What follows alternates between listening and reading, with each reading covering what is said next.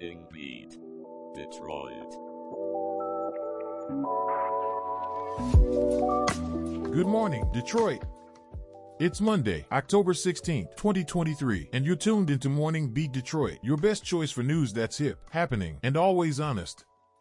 I'm your host, Aaron, coming to you every single weekday morning.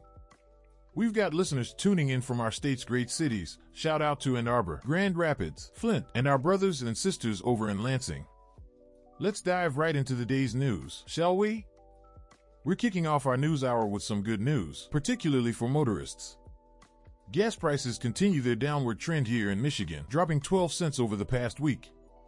AAA Michigan has us pegged at an average price of $3.47 per gallon statewide, a whole 25 cents less than this time last month and an impressive 75 cents cheaper than this time last year. So if you've been wincing every time you pull into your local gas station, hopefully these figures will bring a bit of a smile to your face. On to some festive news.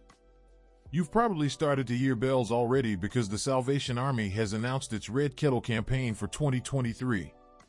They've set an ambitious goal of raising $7.9 million this season. If you're inspired to help out, your phone can also play a part because in addition to the good old cash donations, you can give through their mobile app. And if you've got time to spare, don't forget they are looking for volunteers to be bell ringers. Now to turn our focus to the ongoing union issue. Ford is set to announce new temporary layoffs due to the UAW strike, which has now grown to more than 40 facilities across the country. Hundreds more workers are facing layoffs today, with additional cuts in Indiana, Ohio, and Metro Detroit. There's no doubt the strike is taking a toll on everyone involved. In tech news, California has enacted a major consumer protection. The state has passed a new law that obligates technology companies to provide parts and manuals for smartphones for 7 years post-launch. California is now the third state to pass the right to repair legislation, joining Minnesota and New York. Now, we'll swing the focus back to our lovely state and the skies overhead this past weekend. Many of you probably saw the impressive annular solar eclipse, the ring of fire phenomenon that occurred as the moon passed in front of the sun. Quite the sight, right? Absolutely, Aaron.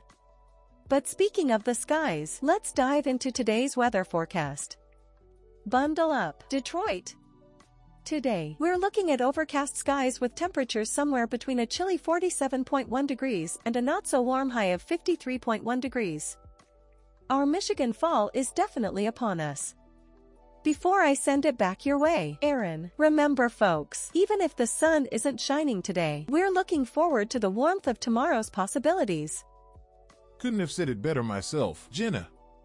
Before we sign off, though, I just want to say, hang in there, Detroit.